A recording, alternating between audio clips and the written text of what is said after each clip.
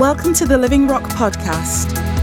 We are going to open the Word of God together this morning, and you'll not be surprised to know, I hope, if you've been part of life here at Living Rock Church for for most of this year, that we are again in the book of Ephesians. By the end of November, we'll have got to the end of Ephesians together, and we've taken our time because the book of Ephesians is a really important letter that Paul writes to that church, but also to all the church, about who we are in Christ and how we're to live out our lives in the goodness of all that he has done for us. So today we're going to open the Word, and I've got some comments I want to bring, but actually the Word of God speaks for itself because it's alive and it's active. And actually if all I did today was to read this to you, you'd have heard the Word of God today. So this is not about me with any smart things to say, but this is about God's Word coming alive in our hearts. So why don't we pray together and ask that the Holy Spirit enables that to happen among us.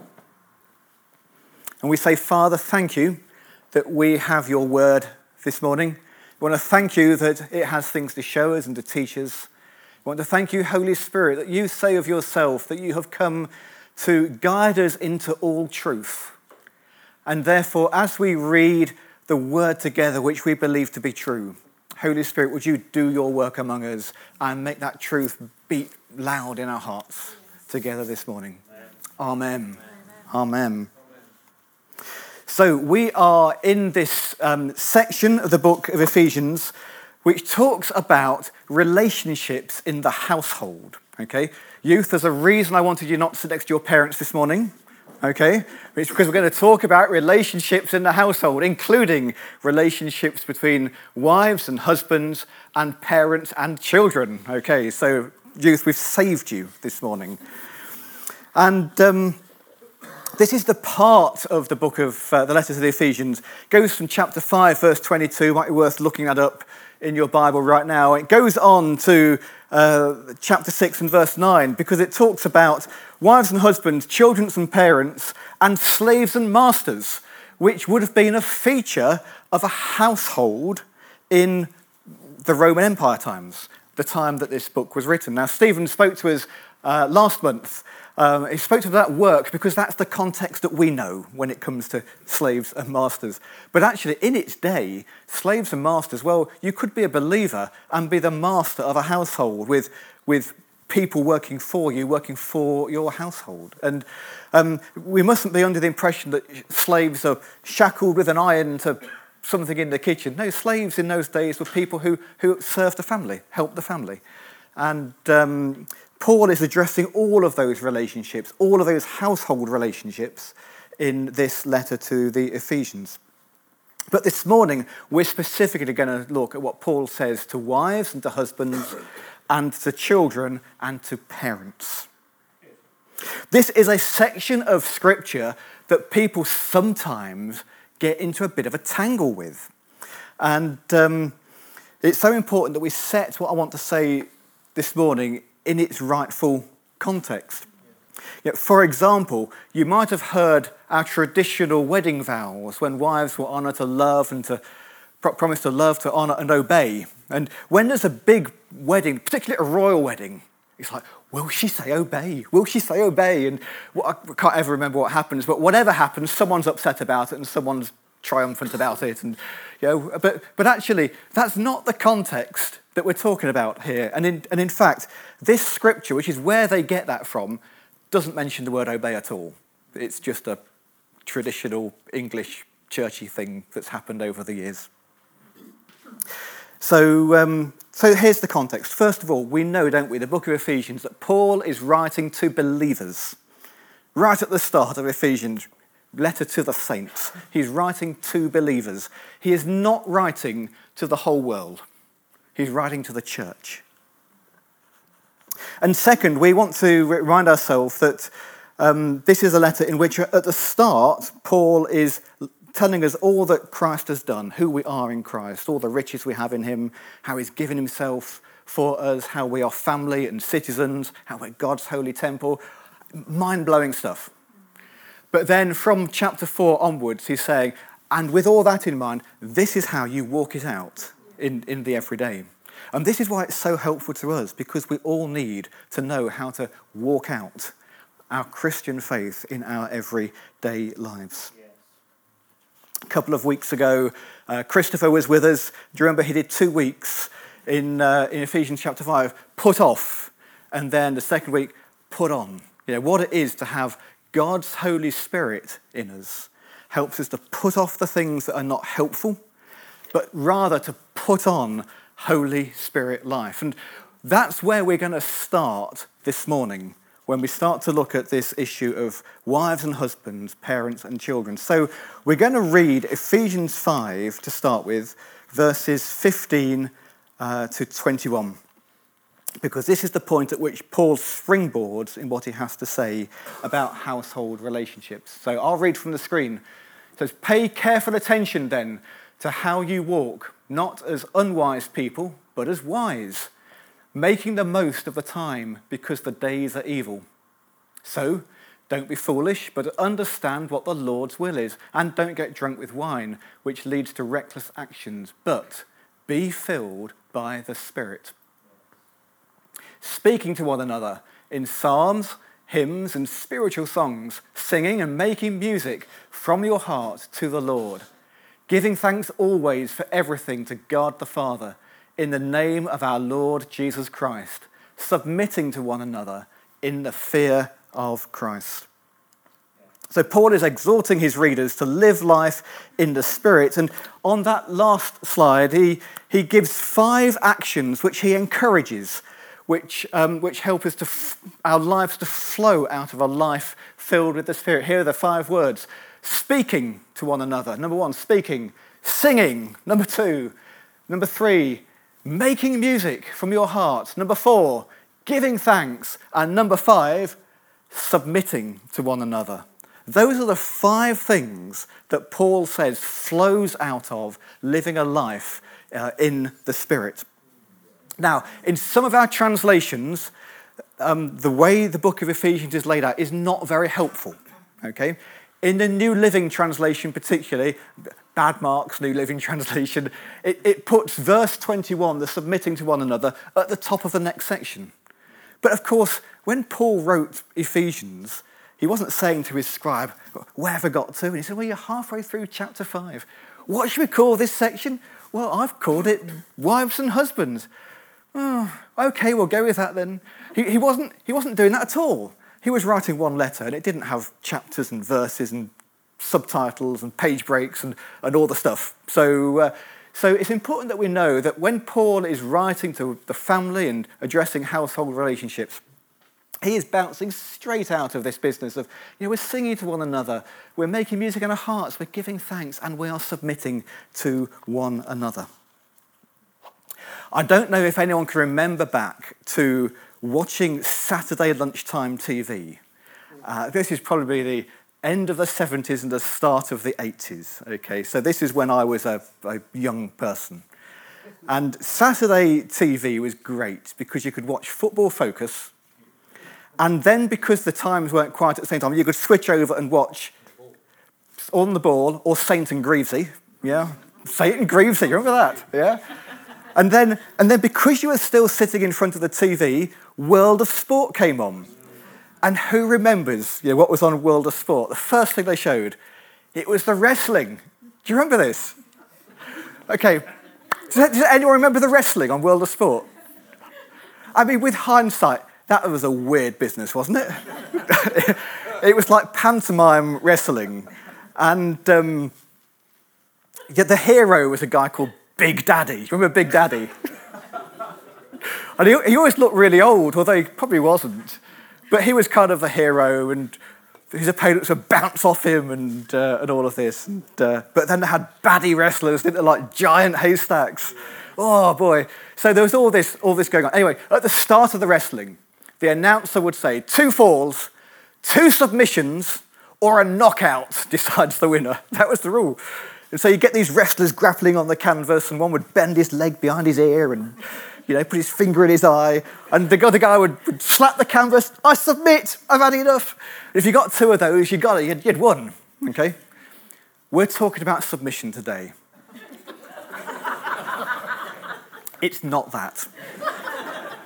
It's not two submissions is the same as a knockout. Okay, so we're going nowhere near there. But when I read the word submit, I'm afraid that's what comes into my mind, because that was the era I grew up in. But it's not like that. So what does submitting to one another look like?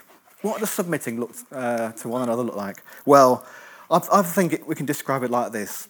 In the church, we can prefer one another. We can give way to one another. Not insisting on having our own way or our own preferences met. Yeah, I need to think hard how I speak to you and behave towards you out of reverence for Christ. Because you're his. And are my words and actions to you in the body right for someone who is in Christ? That's what submitting to one another looks like. And further, where there is a God-ordered authority, so a role or responsibility, I should allow myself to be under that order or authority out of reverence for Christ.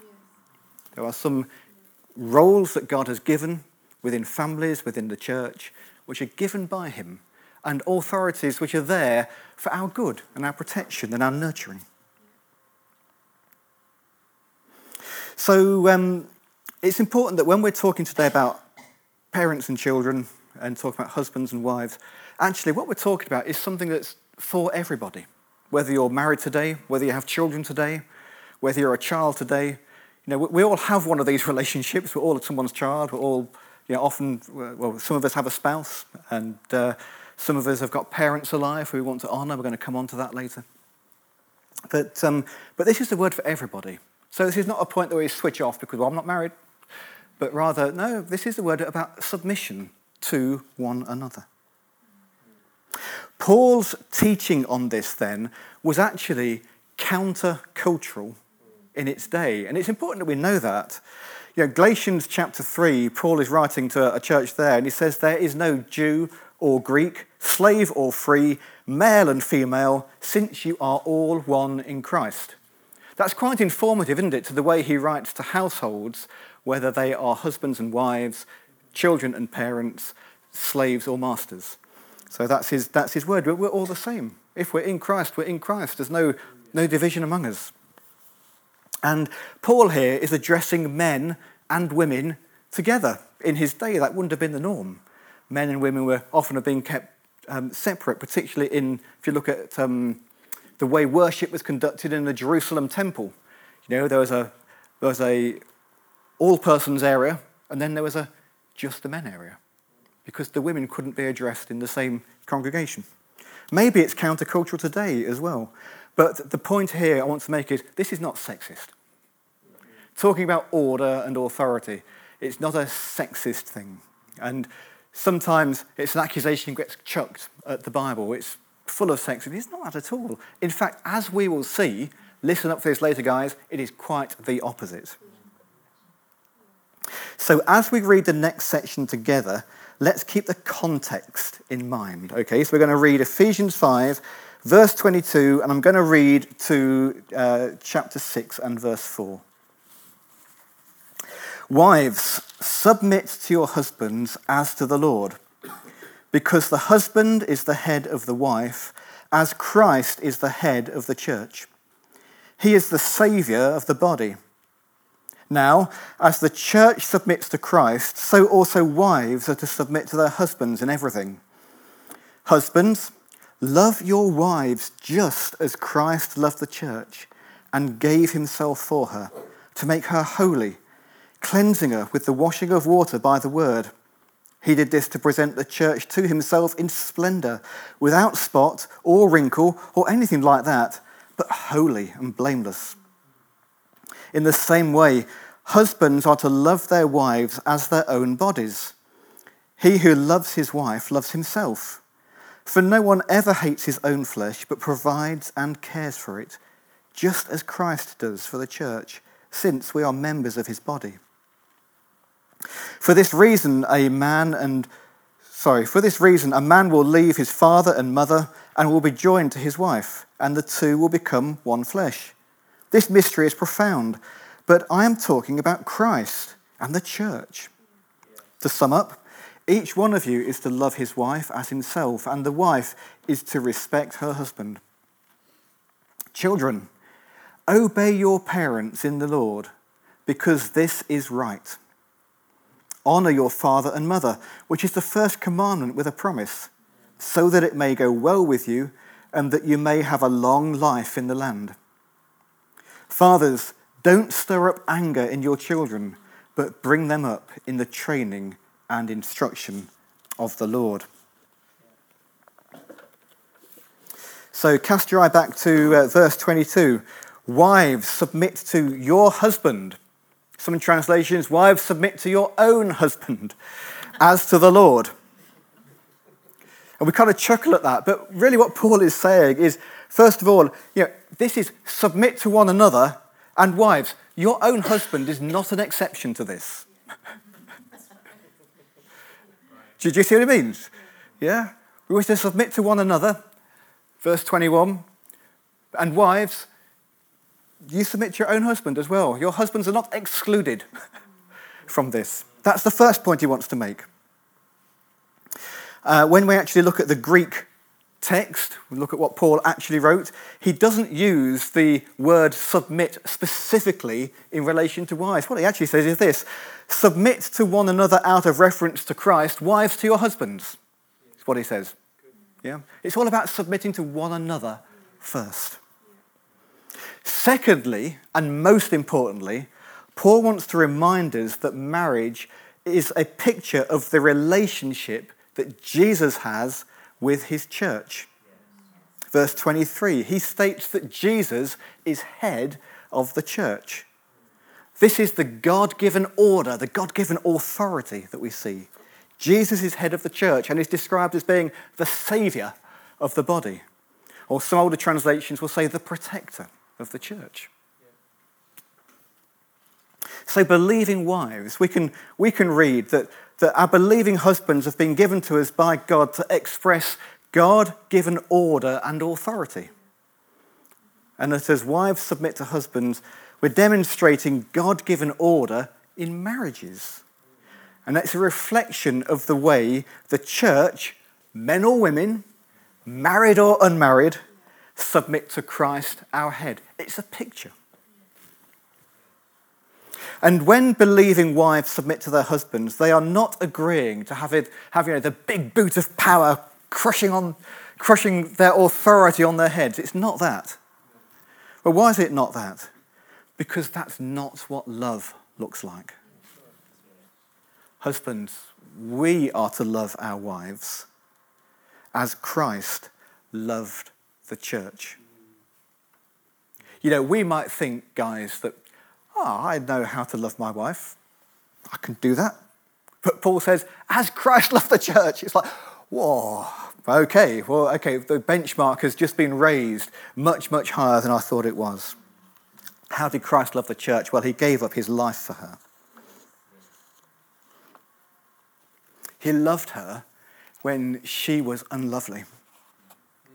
He loved her before she even knew him. He set his affection on her from before the foundation of the earth. Nothing, not even death itself, dissuaded him. He lifted her head so that she could see him.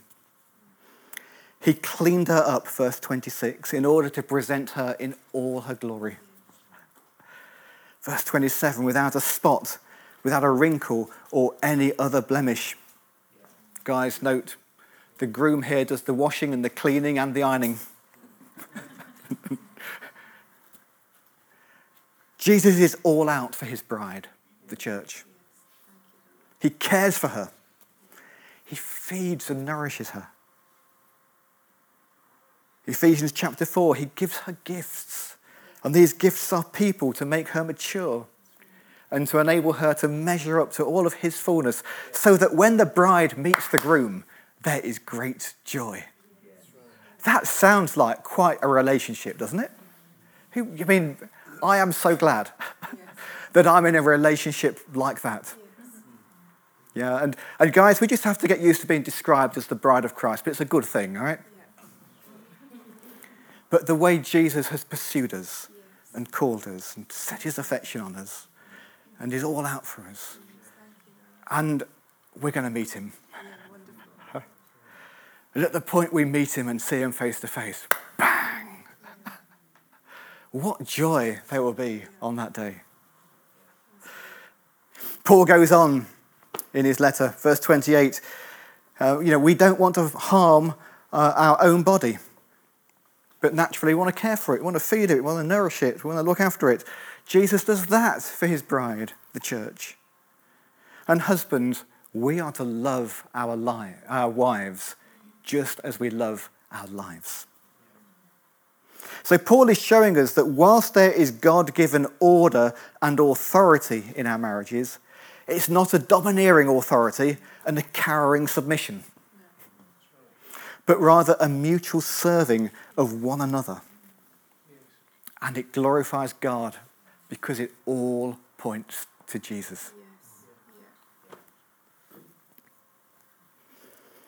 So let's jump up to the start of chapter 6. In our Bibles, that's often headed Children and Parents. And it starts, Children, obey your parents in the Lord, because this is right. Honour your father and mother, which is the first commandment with a promise, so that it may go well with you, and that you might have a long life in the land.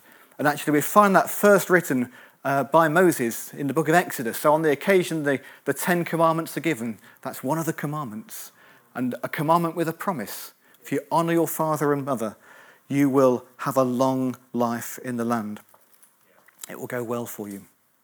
You will live long and prosper. Yeah? But this is where it comes from. Seriously, it's even where Star Trek is getting its material from. It's getting its material from the Bible.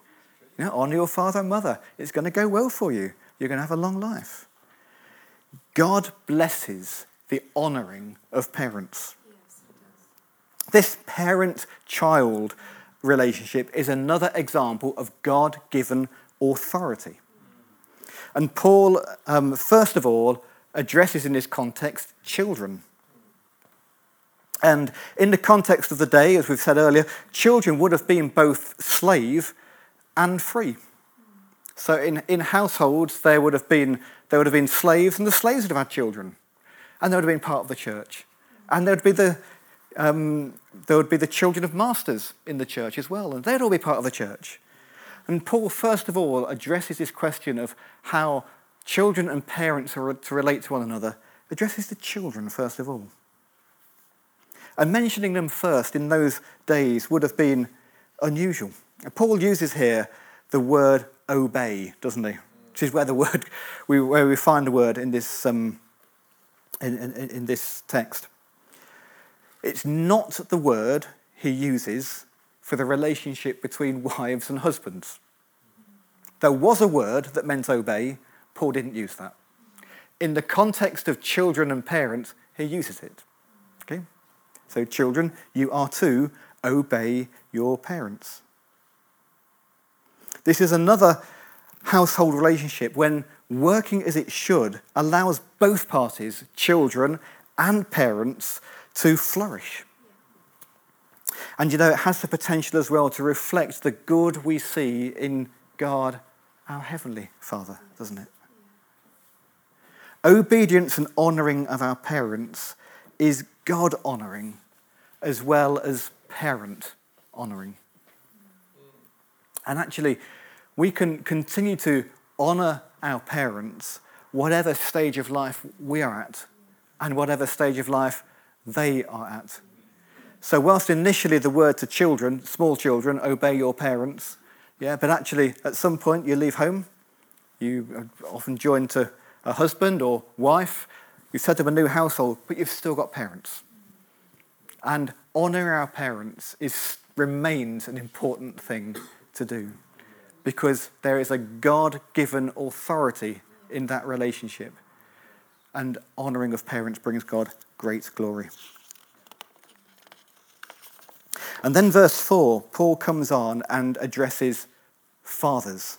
So whilst the Bible translators will call this children and parents, actually when Paul writes to parents, he's writing to fathers. Because as we've seen earlier, fathers have a particular responsibility in the household, a God-given order and authority.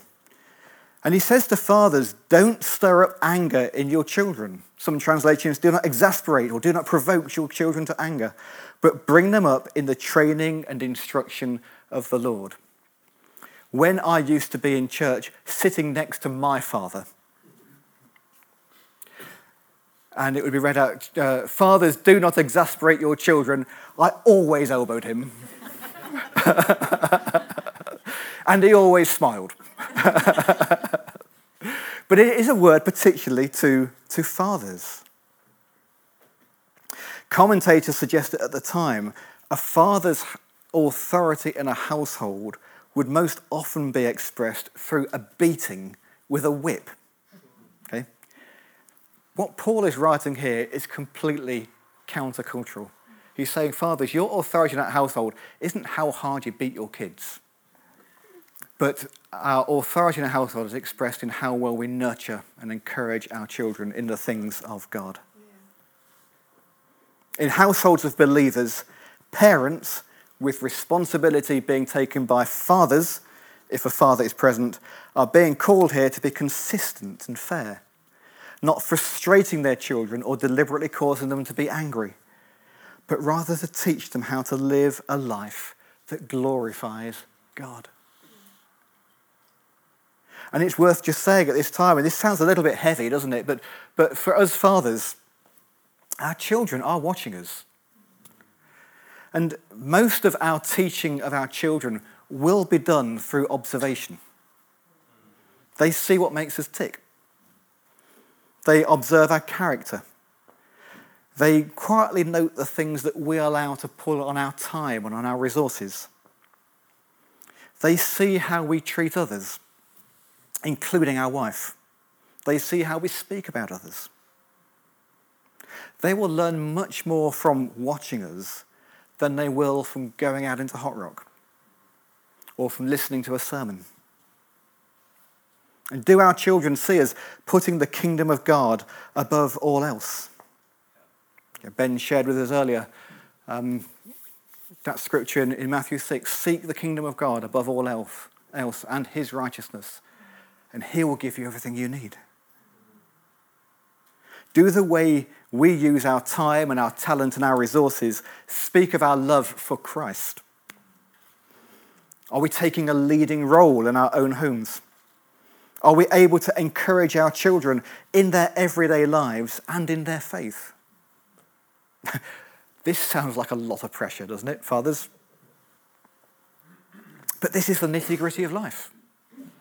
When Paul wrote to the church in Corinth, he said to them, you imitate me as I imitate Christ. And that's a really good way of describing, as a father, how we should be towards our own children. You keep watching me, because I'm doing my best to be like Jesus. But you know, in the nitty-gritty of life, we are not on our own, because we, first of all, have the Holy Spirit alongside us. Do you remember this whole section bounces out of life in the Spirit? And we mustn't forget that the Holy Spirit is with us in every situation. In the family crisis, if something's gone wrong at school, if something's happened in the family that's bringing anxiety, it's Holy Spirit, help me in this. And as well, we can be an encouragement to one another. When I was a child, I assumed that my parents were parenting experts. I don't know whether anyone else had this realization. You're growing up, you think, well, my parents, they know just what they're doing. Because they're parents, after all, so they must have done whatever you need to do to be parents. When you have children yourself, you realize for the first time they had no idea what they were doing. They were just doing the very best they could. And that's how we find ourselves, isn't it? Doing the very best we can, thinking, I don't know, I've not done this before. But we do have one another. alongside us. You know, Becky shared earlier, didn't she, about how she was going up the tower and Steve was at the top and Steve had experienced what it was like and said, it's good, it's safe, you can come. And we can be like that in the church. When you look around us, we have a wealth of experience among us. And when we're treading a path we've not trodden before, when we're going somewhere we're feeling uncertain, there can be others among us who say, no, come on up. I've walked this road before. It's okay. We can encourage one another. We can be real about this. Families, as part of this family, with God himself as our helper. I heard something that really, I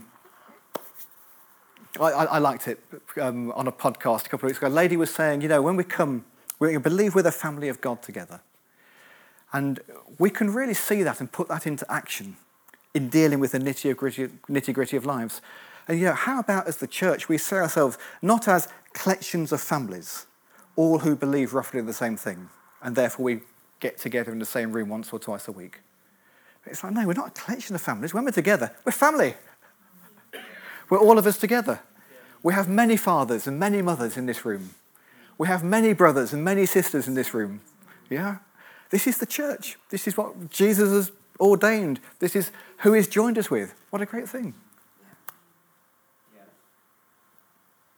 So as we close this morning, I think it would be really good for us to do just that, to encourage one another, to pray for one another in our marriages, in our parenting, as children and young people, that we will know the blessing of God in these relationships. We can thank God for one another. We can thank God that he sees us. We can thank him that his hand of blessing is certainly towards us. Because in our family relationships, we can do things that honour and please and glorify him. And most of all, we can thank him together that even in our own families, we get to see a picture of the love and the passion that Jesus has for his bride, the church. Amen. So why don't we, just for 5 minutes as we finish this morning, get ourselves into some small groups. And if you're happy to pray out loud, to pray for one another, I'd really like the youth to be together in this morning. But sort of where we are, let's find a couple or a family to pray with. And we're praying God's blessing over one another. We're praying for the strengthening of marriages. We're praying for success in parenting. We're thanking God that we know his favour towards us. We're thanking God for the picture we see of Jesus' love for his church in marriages and in families. Thanks for joining us today. Search for us online and get information about upcoming events and more great teaching.